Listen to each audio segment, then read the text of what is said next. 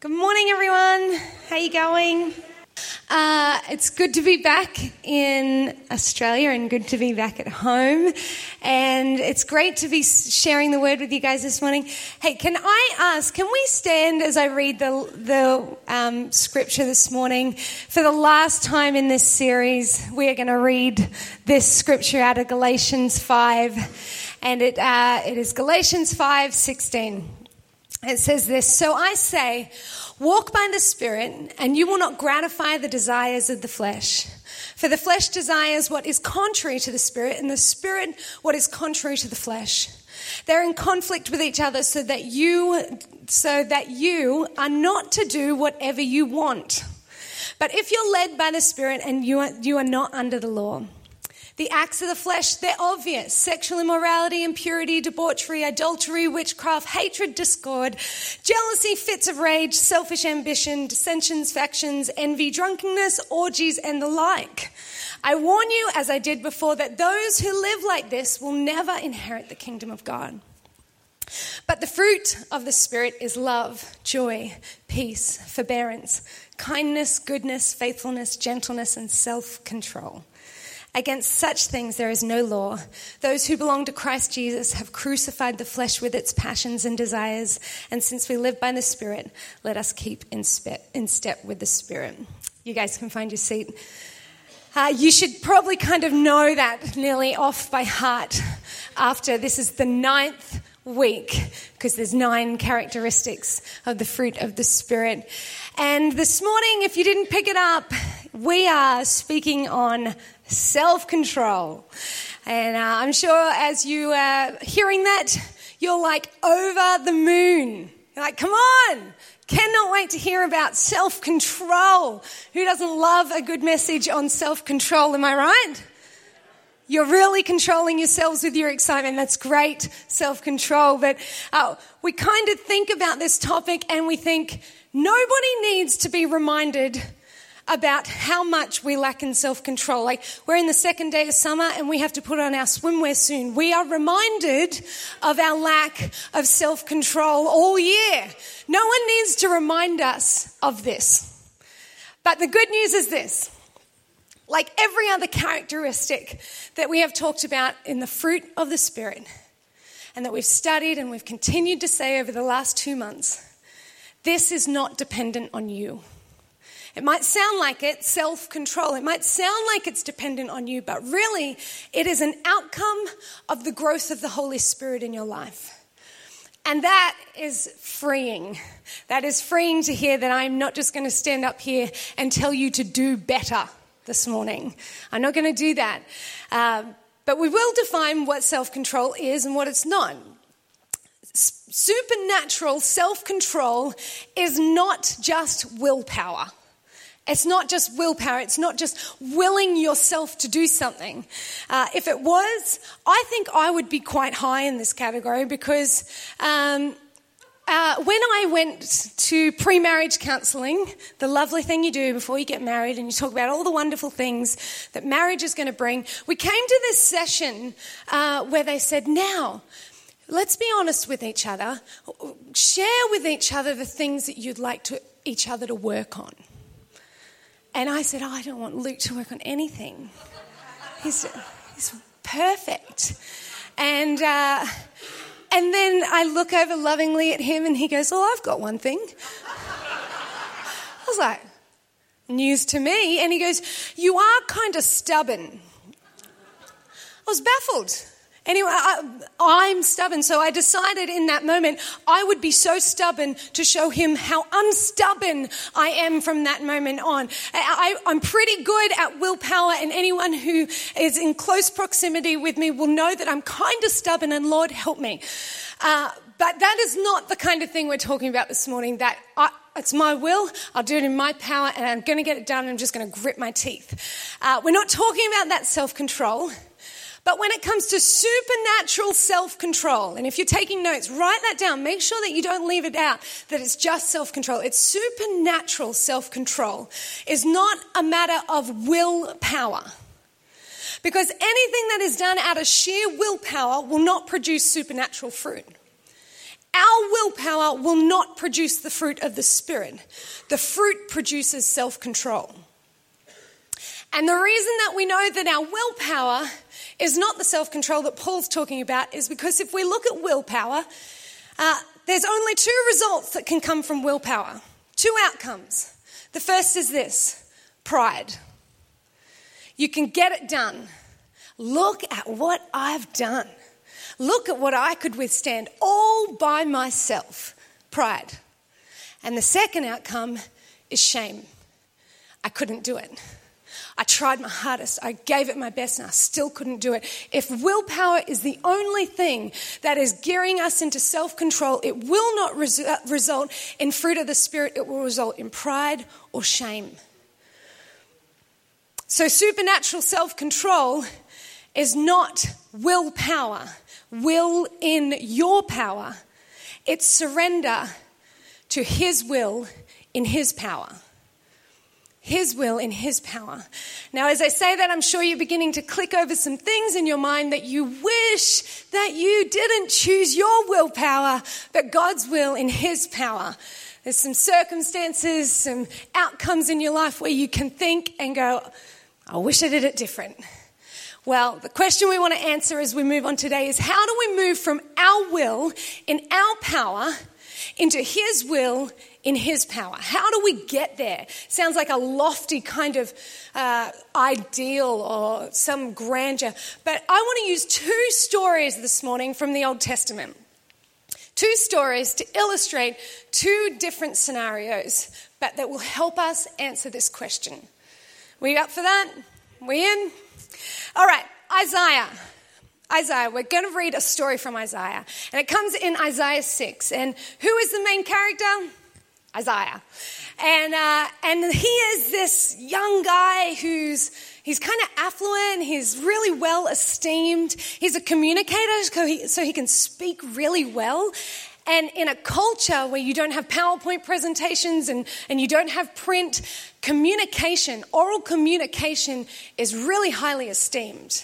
And so that's a great skill that he has. And it mentions that he was kind of a bit of a prideful young man at this stage.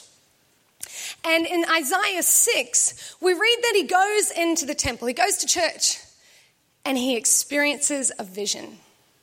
We read it in Isaiah 6, follow along if you want to. It says, in the year that King Uzziah died, I saw the Lord high and exalted, seated on a throne, and the train of his robe filled the temple. Above him were the seraphim, each with 6 wings, that's heavenly beings, with 2 wings that covered their faces and 2 wings that covered their feet, and the other 2 they were flying. And they were calling to one another, holy, holy, holy is the Lord Almighty. The whole earth is filled with His glory. And at the sound of their voices, the doorposts and the very thresholds shook, and the temple was filled with smoke. Whoa! Woe to me, I cried, I am ruined, for I am a man of unclean lips, and I live among a people of unclean lips, and my eyes have seen the King. If you're following along in your Bible, underline, I have seen the King, the Lord Almighty. What are we seeing here? Isaiah has encountered God.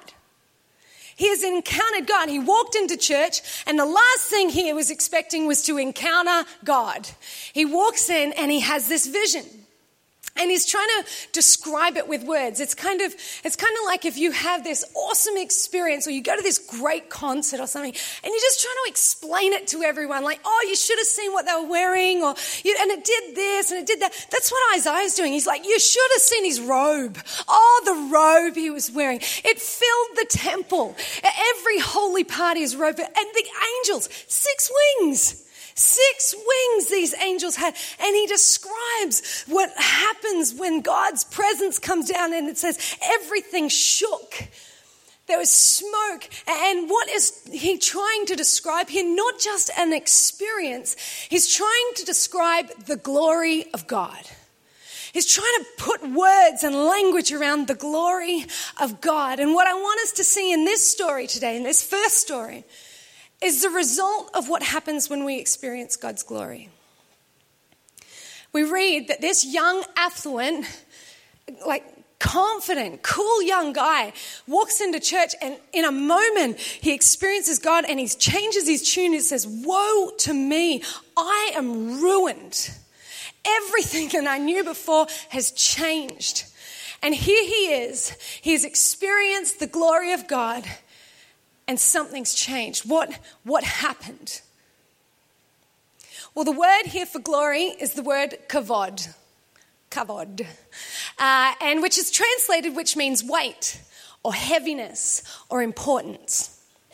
Weight, heaviness, or importance. So he's saying the whole earth, what I'm experiencing now is I'm experiencing your weight, your heaviness, and in your importance. Which makes sense because when the glory came down, everything shook. Everything shook. The doorpost shook. The foundation shook. The temple was shaking as God's glory came down. And everywhere, in fact, when you read that God's glory comes down in the Bible, you will see that area shook. The temple shook. The mountain shook. God's glory shakes everywhere it goes. Because whenever something with more weight than something else impacts the other, the heavier object will cause the lesser object to quake. And that was what was happening. That is what Isaiah was experiencing. He was experiencing the weight of God crashing into his life. Let me illustrate it like this. If you have a large body of water, but then you take a huge, heavy object, much bigger than the body of water, and you drop it into the water, the heavier object will make a water quake. It will make a flood. It changes everything about the water that it was. If you drop a heavier object on a smaller bit of ice, the same thing, an ice quake will happen. And what we're seeing here is a change take place in Isaiah because he's experiencing something heavier than himself coming into his life.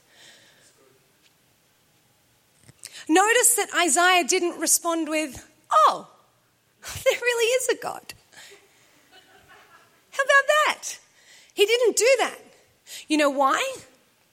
Because he already believed there was a God. But God only existed as a concept to him. Now he experienced the reality of God. And so we see this moment where Isaiah moves from having a concept of God, an idea of God, even a belief. But when the weight came into his life, he experienced the reality of God. You see, some of us in here, we could be sitting here with a concept of God today. And you see, we only have a concept of God. If we only have a concept of God in our lives, it doesn't hold much weight. It really doesn't. It's kind of like taking that same body of water that I was just talking about and throwing a ping pong ball in. And there's my concept, and it doesn't really change anything, but it kind of attaches itself. A concept is light. It doesn't hold much weight. It's movable. It's changeable. And in fact, a concept of God doesn't change you. You get to change it. You get to change it according to your cultural moment, according to what might not offend somebody, according to what might be comfortable. A concept of God can be changed and moved and can be malleable into your plans and your agenda. God concepts, they're able to fit into agendas, they're able to fit into plans, and it definitely doesn't change you. It doesn't hold enough weight to change you. A God concept allows you to just pick and choose the aspects about him that you agree with and that you don't agree with, and you can adapt it to your life. Plenty of people do this. Plenty of people see what's happening in the church or in Christians' lives and they think, I saw that guy got a little more peace. I saw that guy got a little more strength. And they think, I'll just get a bit religious. Just to get ahead, I'll start praying to give me a bit more peace, or I'll start going ahead, I'll start going to this so I get a little bit more discipline. And we just add a concept to God, a concept of God to our lives so we can get ahead. But that's not what we're seeing here. What we need is an experience of God where you can no longer fit him into your agenda, but he becomes your agenda. He comes in and the weight of him is so heavy that you would exclaim, I'm ruined from what I was before. I'm completely ruined. Because when you encounter God, like Isaiah did in this vision, the reality of God's glory is so much heavier than you. That it comes in and it quakes your life. It changes it. It makes waves. It rearranges it and it moves it around. You don't change it. It changes you. It changes you. And I want to point out here as I'm speaking about the word change, because what we're actually seeing Paul describe in the fruits of the Spirit is he makes a whole list of things that the flesh wants. I don't know, maybe I'll list it off your weekend activities, but he lists all these things of the flesh. And then he says, can we make a change through the Spirit? And so what he's talking about in the fruit of the Spirit is making a change. And I want to point out here that when he said the Spirit of God, when the Spirit of God is living inside of you, the Holy Spirit living inside of you, change is inevitable. You cannot have the Spirit of life living in you and not experience growth in the fruit of the Spirit. The reason or the way that you will know whether he is alive and well in you is are you growing in the fruit of the Spirit? It is inevitable that where he is alive, that there will be growth. There must be growth. And Paul uses the metaphor of growth like a tree because you know what? It's slow and gradual. Slow. Have you ever tried to watch an apple grow? It's slow and gradual. You can hardly tell it's happening. And Paul actually uses the word fruit. He says the fruit of the Spirit is the 9 characteristics. He doesn't say the fruits of the Spirit. It's one fruit with 9 characteristics. And so if the Spirit is alive in you, all 9 characteristics will be growing in you.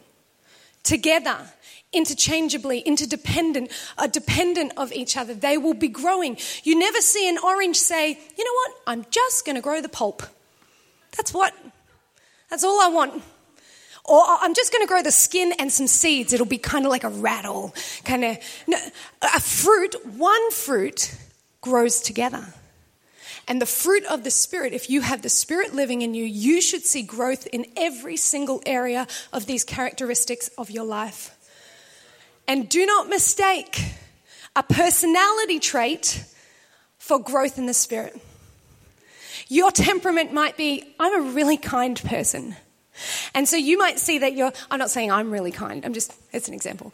I'm a really kind person, but you have no patience for anyone. That can't be the fruit of the Spirit. That's just a personality trait. They have to go together. To be kind, you must be patient. And you might be a really loyal friend as a personality trait or just because you like it, but you cannot tell the truth. You always lie. That is not fruit of the Spirit. They need each other. You might love somebody, but you're not gentle towards them. That cannot be love if you're harsh towards them. All of the fruit characteristics they all grow. Not pick, not choose. We do not have a bipolar Holy Spirit who's really patient in that guy, but short-fused over there.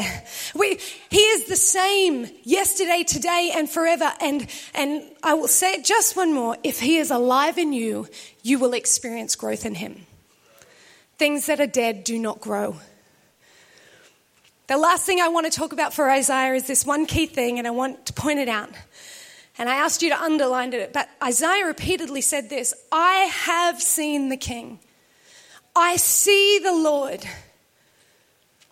This once prideful man, young man, walked in one way and walked out another because he saw who was really king. The reality of God's glory came down and changed everything. The second story I want us to look at, and it's not as long as the first story, but is also found in the Old Testament, and it's about King David. It's found in 2 Samuel 11, and the key character in this one is King David. And we start reading this story, and it kind of doesn't start too well. But if you don't know who David is, he's the shepherd boy who killed the bear and killed the lion and killed Goliath. And he's the song guy who wrote psalms and those beautiful psalms and the worship songs. Honestly, he was incredible. But we start reading this story in Samuel 11, and it says that at the time of this story taking place, the kings should have been in battle. They should have been in battle, out on the field with their army, leading their army. But we read this, and the story opens and says, while the kings were meant to be at battle, David sat at home. And we pick up the story in 2 Samuel 11, starting at verse 2. It says, one late afternoon, David got up from taking his nap and was strolling on the roof of the palace. From his vantage point on the roof, he saw a woman bathing. The woman was stunningly beautiful. David sent to ask about her and was told, isn't this Bathsheba, the daughter of Eliam and the wife of Uriah the Hittite? And David sent his agents to get her, and after she arrived, he went to bed with her. This occurred during the time of her purification following her period, and then she returned home. Before long, she realized she was pregnant. Later, she sent word to David, I'm pregnant. And it was not the kind of announcement we see on Instagram now with awesome gender reveal and David, we're having a baby. It was bad news. This was bad news. And when David heard this, he had to go into crisis mode. He had to think, how do I fix this? How do I fix this? And so he thinks, okay, I'll get her husband Uriah to come back from battle, and I'll act like he's bringing me a report. But if I can get him to sleep with his wife, he'll think the baby's his. Great plan. Plan didn't work because Uriah was such an honorable man. He said, no, I'm not going into my home while the men are still out fighting. I'll sleep in the servant quarters, and I'll wait till the men come home. And so David's like, oh, yeah. Okay, well, come over. And he tries to get him drunk. And so, and he thinks, this has got to work. And it still didn't work. And so we read on in verses 14 to 15 that David writes a letter to send back with Uriah for the captain. And this is what it says. Put Uriah in the front lines where the fighting is the fiercest. Then pull back and leave him exposed so he's sure to be killed. What are we reading here? It's a devastating story, and one that ends in complete tragedy because there's so much death in the end of this story. But what do I want us to get out of this? And we'll move quickly. Firstly, that acting out of our will and our power never results in life. It doesn't result in life. King David had been anointed as king, so he should have been on the battlefield leading his army. But instead, he took himself out of the will of God and chose the comforts of the flesh and stayed home. And where his eyes should have been on the battle, at home his eyes landed on the desires of the flesh. Acting out of our will and our power will never lead to life. Secondly, the flesh always takes us out of the will of God. They will never, ever align. Don't try and find just one thing. Paul says they will never, ever align. We all know that David didn't pray about this decision. He didn't fast about Bathsheba. Should I, shouldn't I? He acted out of the will of God, and it will not align. Your fleshly desires and the will of God do not align. When we have just a concept of God, as we were talking before, as a concept of God, we take our fleshly desires, like David did, and we add it to our beliefs about God's, and then we package it up and we call it his will.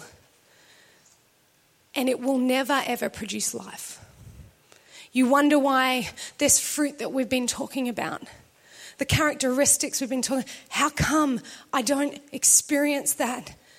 Perhaps you're out of the will of God. And that's for you and God to search your heart together.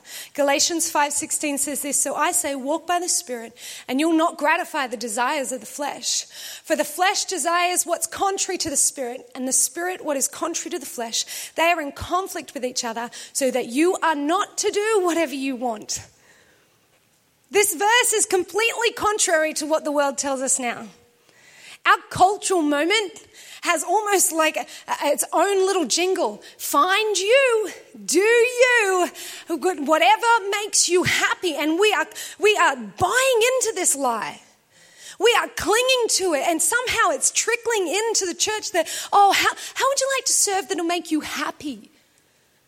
But God isn't like that. He asks us to give over ourselves to Him, and He gives us a new heart, a new desire. And Paul says we're not just meant to do whatever we want to do. Thirdly, the thing that David did here was David made his decisions in secret. You can tell that you're making decisions from a concept of God rather than a reality of God is when you make decisions apart from wise counsel. If you cannot bring the decisions you're making before godly people in your life and ask them to speak honestly into them, then you are making them in secret. And Solomon in Proverbs tells us that we are fools if we think that will produce life. The linking key here between the two stories says that where Isaiah saw the king, David saw himself as king. He was not just king of the land, but in this moment, he was king of his own life.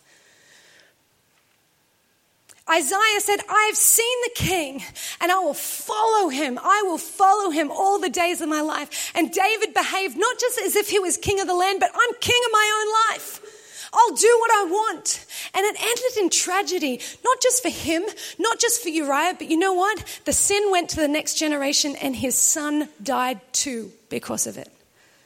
You think that your worldly or your desires just doing what you want just affects you? It affects the next generation too. You are putting in statutes and behaviors and characteristics within your family that you may not even realize. Make sure you go before the Lord and wise counsel and say, what do you think? Spirit or flesh? So the key to gaining self-control and all of the characteristics of the fruit of the Spirit comes down to this. Who is king? Who is king? Is God just a concept to you? That you change, that you mold, that you fit into your lifestyle? Or is the weight of his reality come in and totally crashed and ruined your life? You can tell who king is by what your eyes are looking at. The eyes are on the Lord. My eyes are on the Lord, says Isaiah. I've seen the Lord. David's eyes were on his desires. Now, because we love little things that we can check off. Human nature, we love, give me an indicator, Jess. Give me a list. I've got a list. All right, I've got a list from the two stories to help figure out. And you know what? Don't just do it on your own. Ask someone to speak into your life. If you're really serious about this, ask somebody to speak into your life as you go through these. But here's 4 indicators whether you know it's King you or King Jesus, okay? Here we go. King you makes decisions based on I want. I want Bathsheba. Bring her to me. I want to do this behavior. I want this lifestyle. I want this job. I want this money. I want that relationship. I want, and people who have King you as the center justified by I want. Why'd you do that? I want it. Secondly, justify or make decisions by I deserve. I deserve this, don't you think? I deserve it. I deserve this. I deserve to spend whatever I want on whatever I want. I deserve to do that. Thirdly, you can tell if it's King you because you say these things. Oh, that's just who I am. That is just who I am. And you know what you say when you say that? Either you're too big for God to change or he's not big enough to change you. Concept of reality. And thirdly, King you makes decisions apart from wise counsel. The list of King Jesus looks very similar, but just the opposite. So here we go. It makes King Jesus, you can tell when Jesus is reigning in your life, you make decisions on his will. It may not make sense to the world or your fleshly desires, but it makes sense according to his will. You make decisions or justify your behavior because I serve. Not I deserve, not I deserve God and serve myself. I serve God. Yes, I give my money because you know what? I serve God. Yep, I'm going to move out of my home and go to America. Why? Because I serve God. Doesn't make sense, but I serve. That was just an example. That's not your example. Thirdly, instead of saying, this is who I am, you say, this is who he is making me into. Or how come you don't have a short temper like you used to? Because this is who God is making me into. Hey, how come you don't come out drinking anymore? Oh, because God is making me into something new, something else. Hey, how come you're really honest with me now? You used to tell me that you used to say whatever, but now you really are. God is making me into this. And thirdly, when Jesus is king, when God's reality has come in, you have the wisdom to go and make your decisions in the company of wise counsel. So where are you? Reality? Has God come in and ruined you? Or is he still a concept? Believe in him, like a lot, but I'm going to mold these edges a little. If you realize this morning that you are living with just a concept of God, here's my advice. Run to him. Run to him. Run into his word. Run into worship. Run into his presence. Run into fellowship with others. Run to him with your whole heart. It is the only place that you will find life. And as I wrap up this morning, I want to encourage you with this. If you continue reading the story of Isaiah in Isaiah 6, you'll see that the best thing he thought about that he had going for him was his speech. He was a communicator. And the moment he got in the glory of God, the weight of God came in and became a reality. What does he say about himself? I'm a man of unclean lips. Even the best of me is no good. And in the very moment of his greatest damnation, God sends one of the angels to pick up a coal from the fire, and he goes and he touches his lips. And in the moment, what does that signify? It purifies his lips from where it was unclean, and now the fire of God makes it clean and ready to be used for his work. And so in the moment of his greatest damnation, he found salvation in the presence of God. And if you are sitting here today and you just think, I have fallen so far from the mark, I am way off, there is hope for you. There is hope for all of us. And the hope that is set before us today is that in the moments of our greatest failures, we have a king who says, told you couldn't do it on your own. But hey, surrender. In my will and in my power, you will find great rest, grace that is enough, and freedom like you've never known. Paul says all of this is not to bind you up. It's for freedom. We have been set free. It's for freedom we've been set free. And the fruit of the Spirit, you know what? It's not even necessarily for us. It's the fruit that others will be able to taste and see that the Lord is good. I'll finish with this in Galatians 5:24. Those who belong to Christ Jesus have been crucified with the flesh, with its passions and desires. And since we live by the Spirit, let us keep in step with the Spirit. Amen.